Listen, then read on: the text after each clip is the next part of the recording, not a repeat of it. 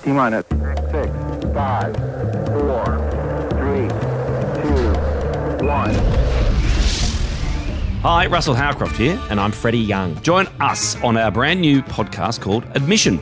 I run an agency with a couple of mates called Good One Creative. I'm relatively early on in my advertising career, which is why it is such an absolute pleasure and an honour to be sitting across from you, Russ. That's true. Let's face it, you're a titan of industry, of the advertising world, aren't you, mate?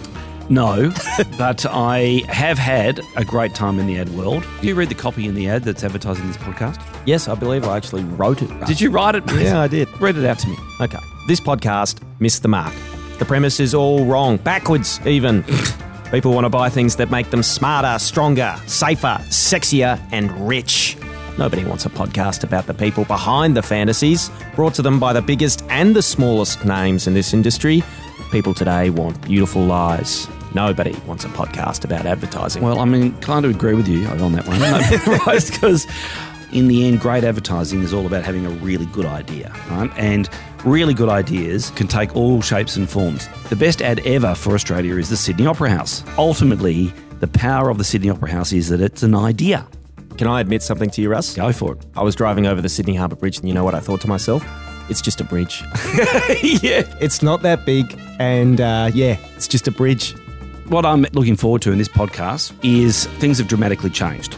And I need to learn about the world that you're operating in. So the Good One agency, they're operating in the way the consumer consumes now. And I'm used to the consumer consuming in the old-fashioned way. It was a very, very simple model where you'd make big advertising, likeable advertising, spend the money on the television and watch the consumer consume. These days, it's way harder. I actually ponder the question, how do you get every single person seeing that a piece of advertising? It's a real conundrum. Hopefully that's a conundrum you can help me unravel. I'm not sure if I know the answer exactly to your questions right now, but I think the key might lie somewhere between us and our knowledge of what's going on right now. So I'd be very curious to understand how it is that we actually got here and what it was that you guys were doing that drove everyone away from their TV sets. Freddie, what's the plan here? How are we going to run this thing? Well, I would love, if it's okay with you, Russ, to sort of rock up every Tuesday and present to you maybe some stories that have caught my eye throughout the week. So I might be interested to learn how, with minimal ad spend or mainstream coverage, Donald Trump might win the election this time. Right. It's really interesting to